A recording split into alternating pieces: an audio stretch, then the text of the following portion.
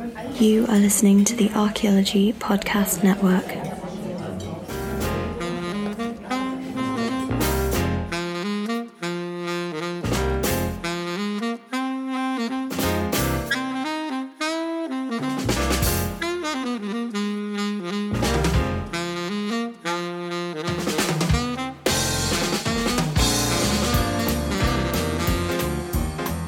Hello everyone, and welcome to this month's episode of the Archaeology and Ale podcast. This month's episode is titled Summer of Archaeology, Medieval Brockhampton, and is presented by our guest speaker, archaeologist Chris Atkinson. For those of you new to our podcast, Archaeology and Ale is a free monthly talk held upstairs at the Red Deer pub on Pitt Street in Sheffield. The talks are provided by Archaeology in the City, an outreach program from the University of Sheffield's Archaeology Department.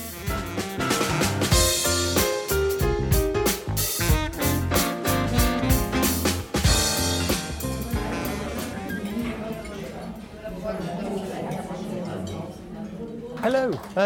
So we're talking about that, the Summer of Archaeology. It's a project funded by the Lottery Fund, and it's a project established by the National Trust. And I was fortunate enough with my colleague as a job share. We were taken on as the project archaeologists to basically, run the Summer of Archaeology at a place called Lower Brockhampton in the county of Herefordshire.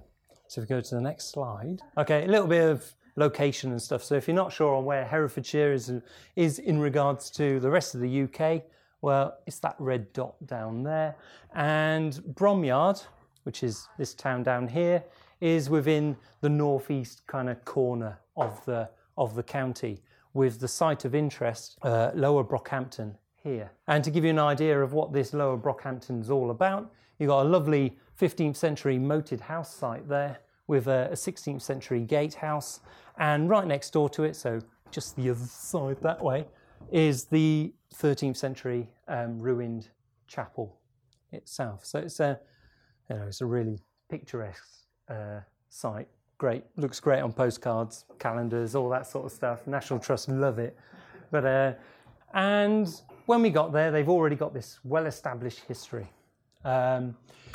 Or at least what the story was, as it says there. And Brockhampton, it's an Anglo-Saxon name, kind of meaning something like a settlement next to the brook, or population and inhabitants next to the brook. And so therefore, we have an Anglo-Saxon origins to the site, probably a village, something like that. I also learned that it's located on a pilgrim's way between the cathedral at Durham and at St David's, and that Anglo-Saxon armies on their march into Wales would stop off at the chapel at Lower Brockhampton and do their little bit, have a little, whatever, and go on and knock a few Welshmen on the head. Also learned that around the chapel itself there's about 50 odd graves, and many of these were taken out during the late 1600s. When the estate was kind of in change, the family were moving elsewhere. The site is also an early moated site. You have, as you saw, the house there with a moat going around it. Well, the previous county archaeologists, various surveys in the past, have identified a ditch, which we'll come to look at a little bit later, which has been interpreted as an earlier moat around this house, which would make it quite an interesting, important site indeed, with additional fish ponds and bits and bobs around the area.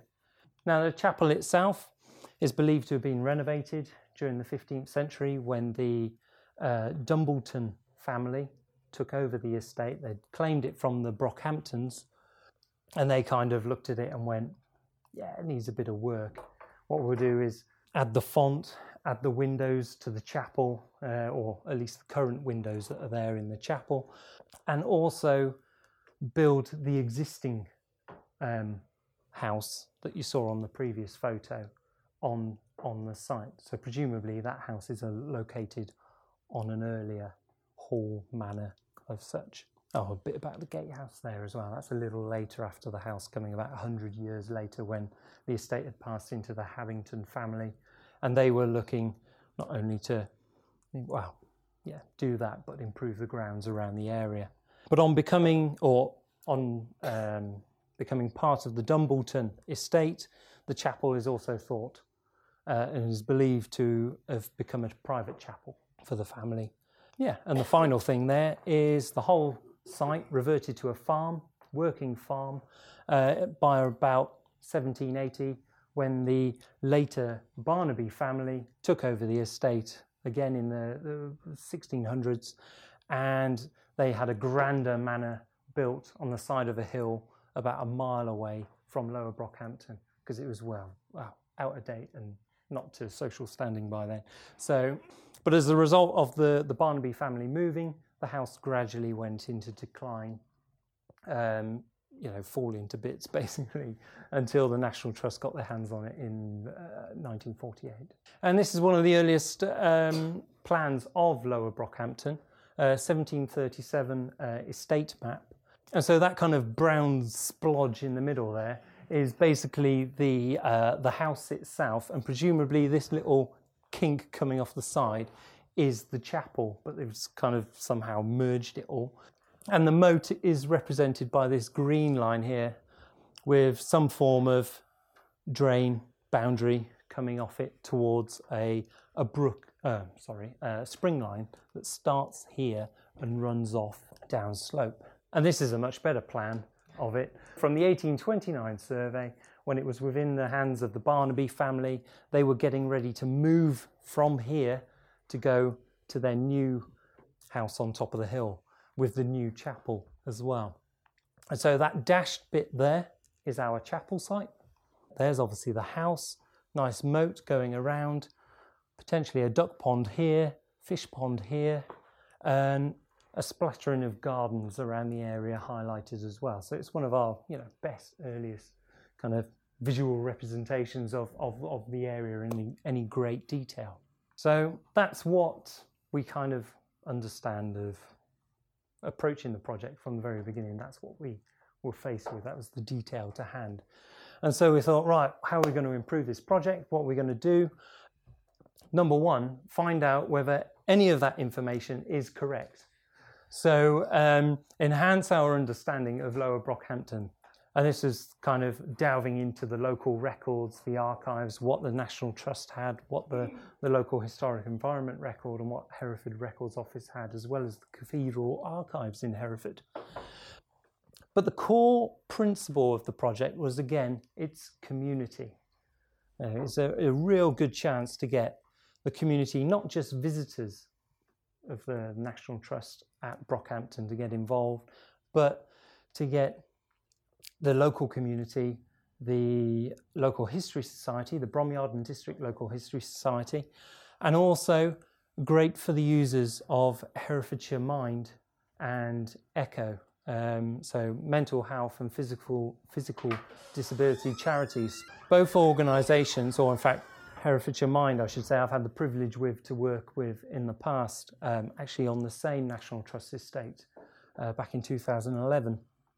And it's just great for well-being, health, being outdoors, socialising, all that within a, what's archaeology? It's not that pressured, is it? I certainly don't shout at people anyway. But and yeah, very just social atmosphere. It's fantastic.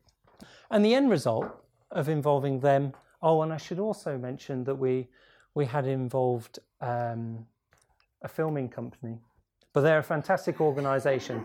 They really are. Shape, Mediaship. There we go. Mediaship, the organisation, and they're fantastic because they work with young homeless people struggling in life, and they're teaching them the skills in media filming, giving them skills for the future, as well as providing them housing and support as well. So it was a great project for bringing together, really all aspects of the community. And as the project developed, we were bringing in students from the local Hereford Sixth Form College that were going through their archaeology studies as well as A-levels. Just brilliant. The end result, why were we doing it? Well, to improve the interpretation on the site, with Mediaship there. They were producing a 10-minute video that would promote the project, the history of the Lower Brockhampton for the future as well, a new guidebook, and also trying to update the kind of entrenched National Trust volunteers that were, they do a sterling job giving guided tours around the area, but it's quite an interesting experience trying to drag them away from what they've told for the last 10 years or so and get them to embrace a new history. So that was the aim of this project, really. So here we go. First things first, how can we improve the history? And we had 4 or 5 volunteers really keen to get to grips with this. And in fact, they didn't need much prodding at all. I turned up the one day at work and there was a pile of paper from the cathedral archives just there on my desk. I was like, where's that come from? Someone went, oh, it's Angela Williams. She's gone, bargain.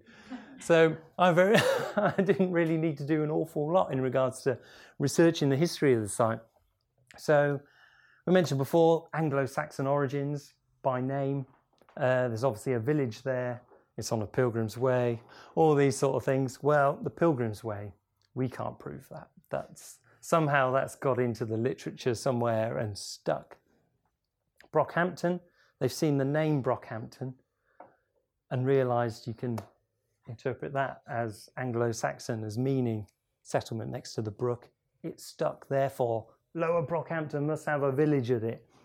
Well, we couldn't prove that through the record either, because as we went through, we've got the Red Book of the Exchequer recording in 1166 there, that there's this single character, a knight, Bernardus of Brockhampton, or de Brockhampton, providing a service to the manor of Bromyard and the bishop, along with about seven other knights. And that's it. That's the record. So he's of Brockhampton, but, where's that? There's another Brockhampton in Herefordshire near Ross-on-Wye. And there's another one in Gloucester, and it's the one in Gloucester that we believe this bloke's come from. So he's basically potentially arrived in the area. Our next record is 1283, the Bishop Swinfeld's accounts. 1283, recording the purchase of the land, basically transferring of the land of Richard of Brockhampton, which is presumably a descendant of Bernardus, along with the advowson of the chapel to the next family to take over the Furchers. Careful how you say that one. So we know by then there is a Brockhampton. It exists. So sometime between 1166 and 1283, you're always looking at 100 years or so there, Brockhampton appears. But all we know of Brockhampton itself is it's got a chapel by that date. But then we can go into the Bishop's Register, and it's great. It gives us an idea of all the clergy that were coming to the site at the chapel. So starting at 1308, bringing us all the way down to 1402. Great stuff. The only problem is after that date, there's a complete gap between 1402 and 1780. So either the chapel's totally abandoned or it's changing its use. And that might be the whole, I mentioned earlier, the Dumbleton family taking over and the chapel potentially becoming privately owned. And that may be the indicator of that. It's not quite as simple as that. But when we look at that detail there, obviously the chapel is in use. We have no evidence of a village at Brockhampton itself. So where's the population coming from? Well, there we go. The red dot in the middle, there's Brockhampton. And these other sites around, you've got 4 farms there, which can be traced back into the, I was going to say medieval, but early medieval in origins. And we have the yellow dot here. This is a place called the Hyde, or which then became known as the Hill. And it's kind of a small hamlet. And when it was known as the Hill, it was then taken over as the site as the modern manor and chapel site at the top of the hill. So basically that became the focus rather than that by 1780. And then you got this purple dot out here. And this is this purple dot is the one we excavated whilst I was working with Herefordshire Council's Archaeology Service involving Herefordshire Mind back in 2011. And went in there, recorded on the local historic environment record as a deserted medieval settlement, excavated away, and nothing kind of post-dated except a few cottages, the 1400s, which is kind of cool because it drags us into this place kind of shrinking in size by the time the Dumbleton family take over, and kind of leading on to the chapel becoming private. So there we go, what we got there. Post 1402. So I mentioned this. The chapel hasn't got any regular visitors from the church. However, there are changes. There are exceptions. So we have between 1550 and 1619, we've got 12 baptisms and 4 marriages, but they're all by special license. So you've got a private chapel and all this stuff coming on, presumably, all by special license. And the interesting thing is not a single burial is recorded between these dates at that site. There's no burials recorded there at all, in fact. The burials, when they are recorded, it mentions, John of Brockhampton buried at Aikenbury, John of Brockhampton buried at Bromyard. So everybody of the Brockhampton area, if they were to pass away in that area, they were buried in neighbouring parish churches rather than around the chapel at Brockhampton, which raises the question whether the chapel was in fact and always was a sort of chapel of ease, just because it's out in the middle of nowhere, stacked out. It's right at the bottom of a valley. I should have talked about the geographic location earlier, but oh well. But it's at the bottom of a valley. And you've got a scattered community living around it. And Bromyard and the local churches, they're all, a good 2-3 mile walk away. So if you've got your chapel there, it's just that hub that people can come to and do their thing. There's another thing in here, you've probably all read that already, but in that it seems interesting that the chapel will become private by the 1400s, and it kind of look at the records of population sizes in the area, and Catherine Lack, a local historian of the areas, looked at the available poll tax records and such to gauge the kind of size of the population that was living around Bromyard Foran. Now, Bromyard Foran is just the area around Bromyard itself, so it includes Brockhampton. And then you got there that it's kind of estimated that 1285, you've got a population of around about 670. And then by 1377, it's dropped right down to 170. So there's a massive crash in population as well, which may kind of indicate why the chapel became private, just because there were no people there to really go along.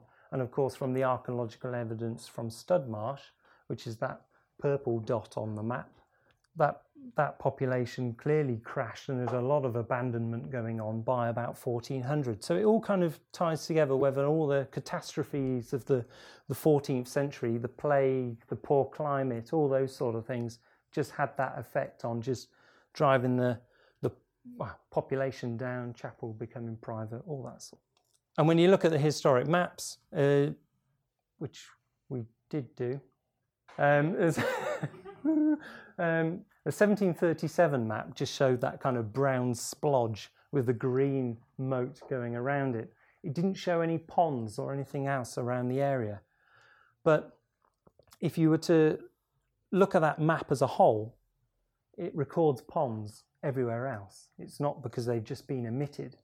It's just, it's just that they're not recorded around that area. And you don't see them recorded there until that 1829 survey, which was the the later one you saw, where it showed that potential duck pond and that pond. And so whereas they've always been kind of interpreted in the past as being these medieval features relating to the early house and village and all that, we kind of unless we, I don't know, get lucky excavating it one day, we can't really confirm that. So the next phase was, right, survey, geophysics. I would say that before this, we did do a dowsing survey where the British Society of Dowsers came in. Oh, they're a great bunch. Because it was, it's the one with the sticks. And it was a little bit of kind of friendly competition going on in regards to identifying features using the dowsing rods and using the resistivity survey in this case. So this area here, that's the chapel there. There's your corner of the moat. The house is down here. And we went across this area, basically. This followed up the dowsing survey. So they were picking features up, marking it down, and we put it on a plan. That was great. And we thought, follow it up with the geophysics. And, you might be a skeptic and all that like me. But they did kind of cross over at places where we were picking anomalies up with the geophysics stuff. I don't know how it works. Witchcraft, I say, burn them. But we got our plan here, and you can see some anomalies on there. I hope these dark smudges in here. That almost looks like a corner of something. You got these real high levels of resistance. That's meaning there's something really solid just beneath the ground surface. The green bits is where there's less solid stuff. There's more water, moisture in the soil. And that's the same for the whiter bits in there. So the things that really caught our eye was this kind of band running along here. Obviously, these things that look like they're on fire. There's something underground there, something solid. And this funny feature here, is it potentially representing, if you've got a eye of faith, draw a right angle in there, is that representing the foundations to a wall? Have we got a building in there? Are these the collapsed remains of older buildings? Or is it just because the geology is closer to the surface that we're picking it all up? All them sort of things you've got to think about. So geophysics is great at identifying anomalies, but it can't tell you what it is until you start digging it up. And we also were lucky enough, because we had loads of money, of course, National Trust and things, we got Stratascan in to carry out a magnetometer survey of the entire kind of area of interest. Because what the National Trust want to do is reinstate an orchard through all this land here. Our chapel is kind of a little speck down here, and there's our house with the moat going around it. So just to give you an idea of the scale there, it's a big old area. But the magnetometry, it didn't actually show us an awful lot. It showed us ridge and furrow in these sort of areas, which you can kind of see from the ground anyway. And then all these lovely blue dots in here are the individual trees within the orchard there with the nice wire mesh around them, Yes, great. Same goes for that. That there looks great, but it's just a fence line. And around the chapel itself, didn't really show us an awful lot. So unfortunately, we couldn't really rely on the magnetometry to guide our excavations. And there was this big thing about the graves, 50-odd graves. Yes, in the documentary evidence, we can't really find it. We don't seem to be able to prove that there's any graves there, but we thought, well, we'll get some ground penetrating radar in as well and try and, confirm it that way or the other, and also see if there's any buildings out there. So from 1, 2, 3, and 4, number 1, it's closest to the surface. Number 4, it's about a meter, can't read it, meter 20 down or so. And it's going through, giving you slices of what's there at each depth. So you can see at the number 1 there, top left-hand corner, I should point out, just to orientate you. There again, there's the moat, the house, that's the chapel. So you've got something going on in that area, something solid. It does pick up, it doesn't show great. Oh, it shows better on this one. It does pick up the pathway into, or the trackway into the chapel on there. A few drains coming out of the side of the manor house, but nothing there that would indicate any cuts, any features that would suggest graves at the site as well. So, okay, test excavation. I spelled excavation right, look at that. So we had, in total, we did about 14 trenches, something like that. The numbers don't match up there because we had a further few planned for elsewhere, which we couldn't do in the end. And these excavations were all set in place to test features either identified as anomalies through the resistivity survey. We had a couple here in the orchard. They were located in areas, that one located as a result of the dowsing survey to test what they had. This one there to, it's smack bang on the middle of a platform that we can all see and love and all that sort of stuff. And basically try to work out what on earth is going on. So these were testing those funny anomalies around the chapel. So on the resistivity survey, I mentioned that dark band that kind of curved over.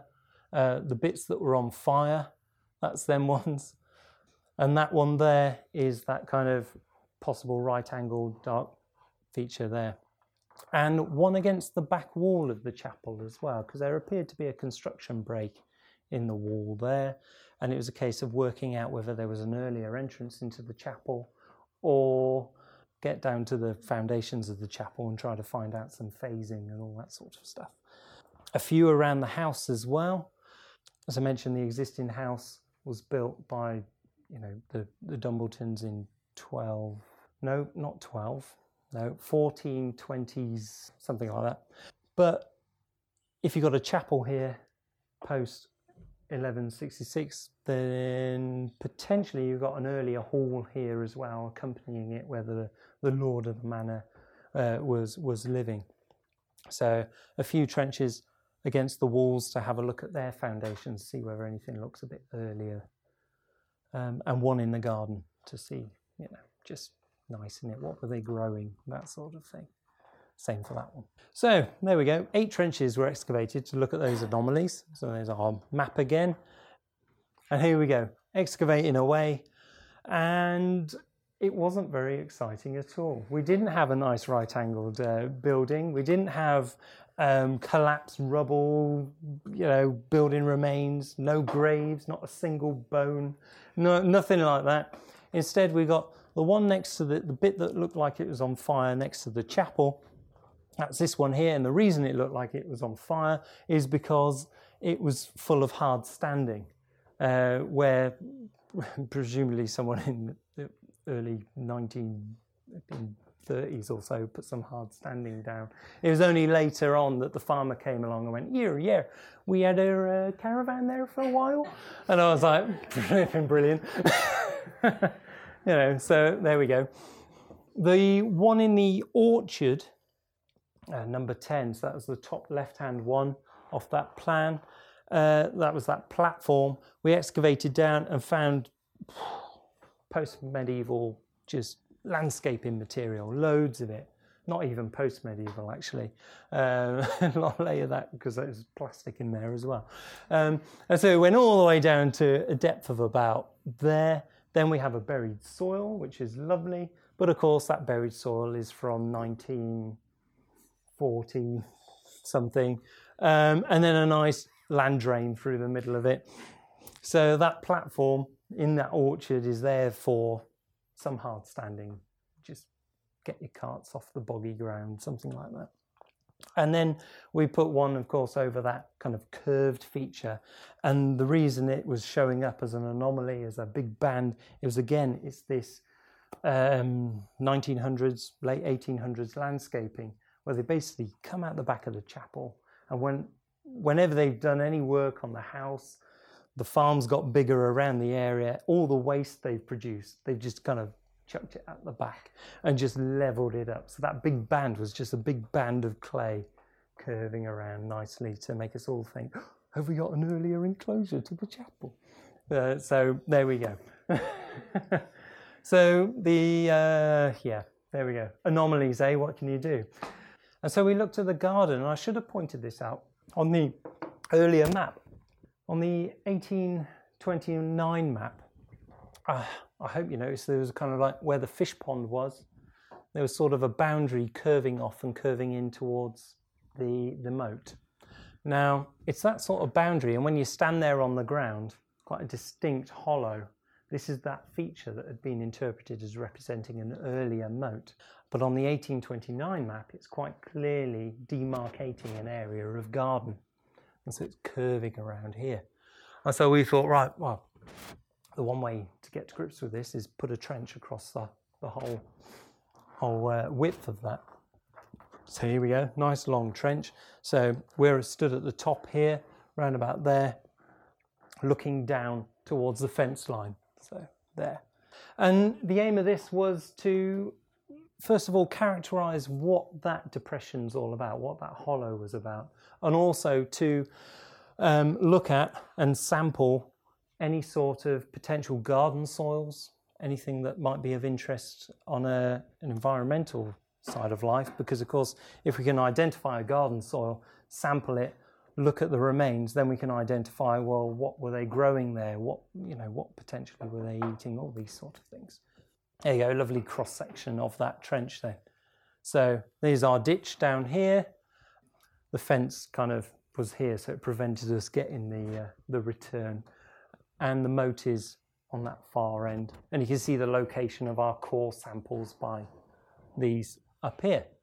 Okay, so excavating through it all, going through the ditch, looking at this area here, right at the bottom, kind of almost like a revetment against the garden soils itself, we have this lovely drain. Unfortunately, it doesn't really show up there, but you can see it on that one there. You've got a nice drain there. And it's sealed by 15th century ceramics. The stuff that's kind of filling in over the top of it, it's all 15th century material, which is fantastic because that starts to bring us into, again, John Hambleton and his works on the chapel and the house. So he built the existing house. So presumably he was also getting this thing dug out at that time as well. And it links in with the moat. So if it's linking in with the moat, presumably the moat is dug around about the same time. And this is in fact acting as its overflow channel. So as the moat was becoming too full, the water was being redirected through this ditch. And this kind of drain is acting to just control the flow of that water out and direct it away from, well, any crops or anything you might have growing around the area, which is, great. So it's certainly not an earlier moat, that's for sure.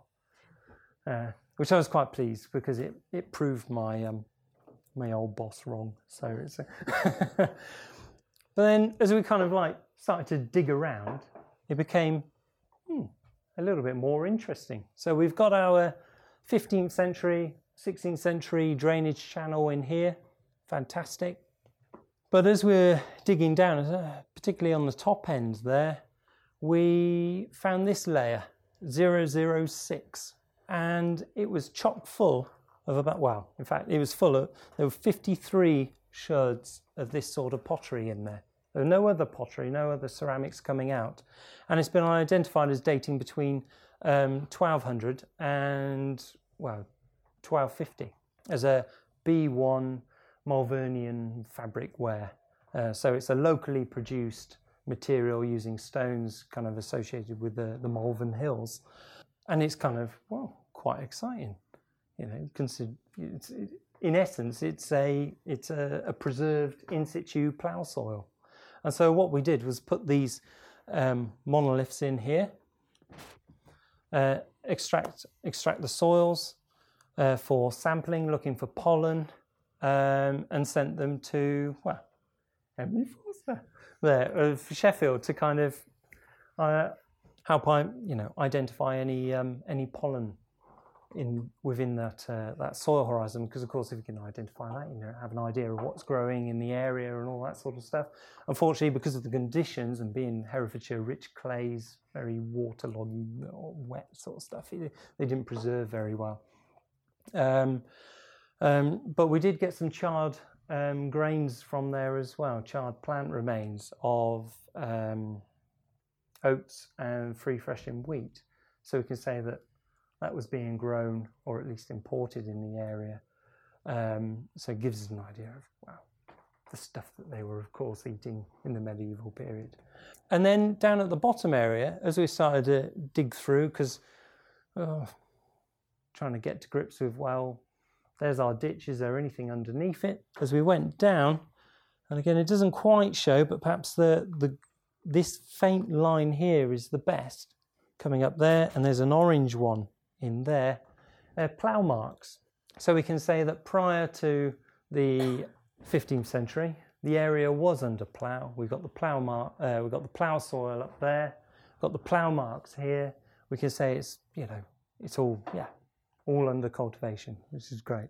And then we come to our chapel and the trench out the back of the chapel. So there it is, a kind of vertical view. I had fun photographing that, hanging off the top of the wall. And the aim of this, again, to expose the foundations of the chapel, work out if there's numerous phases in its construction. We kind of looked at the wall itself, and it did sort of look like there was a construction break, and we kind of pondered the idea of there being an earlier entranceway. And of course, if there was an earlier entranceway, then you'd have to have an approach up to it, which was the idea of this trench. So you would pick up that approach, however it might be. We didn't, of course, find an earlier entranceway or an approach or anything like that. We found a trench that I found, I was sat in front of it for days on end, scratching my head, because it was horrible, actually. However, we got to the foundations right the way down here, and right from the very bottom, we found a single sherd, as you do, of that 1200s to 1250s pottery, which is great, because we can then get an idea as well that chapel must have been there by that date. But what was great about this was the information we got in regards to the redevelopment of the chapel by the time that the Dumbleton family took over the estate in the 1400s, late 1300s, sorry. But they did the work on the chapel, adding in a lot of the current windows that are there and the current entranceway. And whilst we were excavating within this kind of horizon here, going along, so this sort of bit along, we were finding green glazed roof tiles, both flat ones and ridge top ones of the 15th and 16th centuries. If the roof wasn't made up of the green glazed stuff, it was made up of flat stones. So presumably the lower courses were like flat stones and the upper courses were the green glazed ceramic stuff, make it really stand out. But also, us digging our way through, within these horizons was a lot of plaster, whitewash kind of rendering stuff. So we can say that at that date, when he was working on it, he was producing or doing up the chapel, blinging it up, putting a nice roof on it, but also whitewashing the walls on an external front as well. So it would have been quite a feature stood within the landscape. It would be, very nice. And there's one of the ridgetop tiles there, bit of one, so with the spike on the top, and there's the rest of them down there. Nice locally produced green glazed stuff.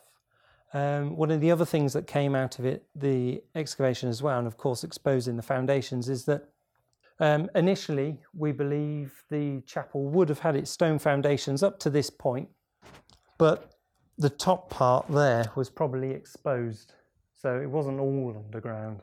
This has since kind of built up. Well, the initial chapel would have been something like timber frame, wattle and daub, all that sort of stuff. So it's sometime between, presumably 1283 and 1425, that the chapel had already been constructed in one phase out of stone. And the one phase is evident because all the way around the chapel we have putlock holes going all the way around, which suggests one phase of construction all the way through. And then, of course, we had our trenches around the house there, looking at the foundations, and unfortunately we couldn't prove that there was an earlier building there. We didn't get any earlier material from around the house itself. What we did get, though, was again evidence of these nice green glazed roof tiles, a bit of plaster, stuff like that. So presumably, or possibly, when the Hambletons were renovating the chapel, they were also looking at the house, and when they were building that, they were all going for the kind of matching set look of nice green glazed roofs, whitewashed walls, all that sort of thing. So this is kind of like a drawn out summary right now. So going through with maps. So we've got our 12th to 13th century Lower Brockhampton. Our earliest evidence, from what we can say, is during the 12th century, by the end of the 13th century, so by 1283 from that record, we know there was a chapel there. So the chapel's nicely highlighted. And we know that there must have been some domestic activity within the area from the 1200s to 1250s B1 Malvernian ware fabric that was identified across the site. So we've got our 53 sherds within our nice long trench that was over here within that plough soil. There was one sherd out to one side of the house, and a few, one at the foot of the chapel, convenient, and one elsewhere too. So we know there was something going on. Presumably there was some sort of manor house hall for the Lord there. We just haven't found it. And then we come to the phase where the Hambletons moved in, and we know that they built that thing there. So we know that's there at that date in 1423, 25. And then we go into the next phase where you have the appearance of the gatehouse. That's 1520s when the estate was owned by the Habington family. And it's presumably between these two features being constructed that, well, definitely the gatehouse over a moat, presumably the moat had to be there first. So you've got the moat being put in there. And with that, you have our overcourse channel, which was picked up in that trench 9 at the very bottom there. And that's running off down and filtering off into a natural spring line at the bottom here. And this is where we can kind of throw in a little bit more information, in that we have our 1737 estate map to rely on, give us an idea of how the ground around was being used. So for us, I mean, what was that? Oh, it was just all under pasture according to that map. But, it was a little bit of added information, confirmed something in 1737.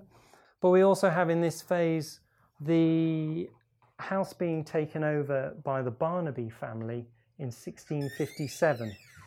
And at the time that they took over the house, those other farms across the estate that were pointed out on the earlier map were, far grander, bigger and better than this.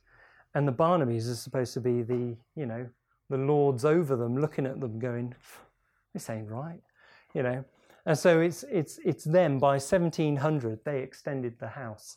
They added this bit out the back, new and improved kitchen, double stories, extra rooms. They added the chimneys, all that sort of stuff. And then they presumably added the fish pond as well by that date. There's a lot of presumablies in here. It's got to love it. And going off but this is, we only presume that. I mean, we didn't get a chance to investigate it properly, but from the historic mapping available, that and that weren't on the 1737 map. They're on the 1829 map.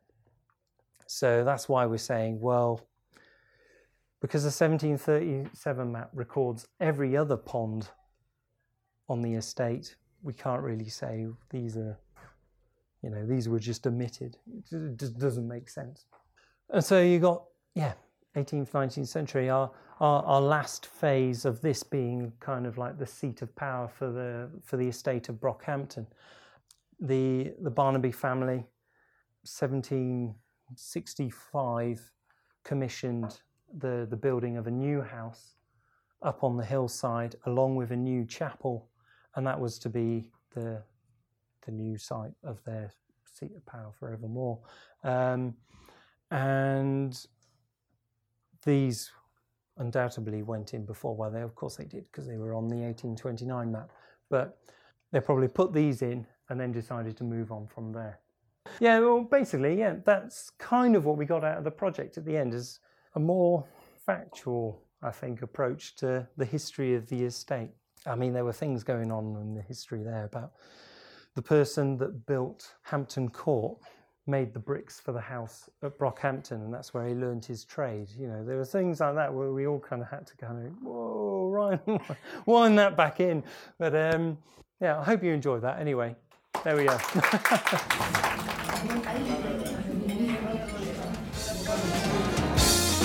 Please check out our show notes for more information about our podcast and the guest speaker. We have links to the Archaeology and Ale website, which has information on upcoming talks. You're very welcome to come along if you're in Sheffield. We also provide links to the podcast episodes hosted by the Archaeology Podcast Network. And I've got some links to the blog for the Summer of Archaeology and information on Brockhampton Estate. Thanks for listening, and we'll see you next month.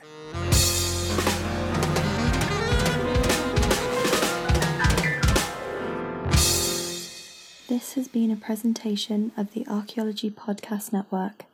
Visit us on the web for show notes and other podcasts at www.archaeologypodcastnetwork.com.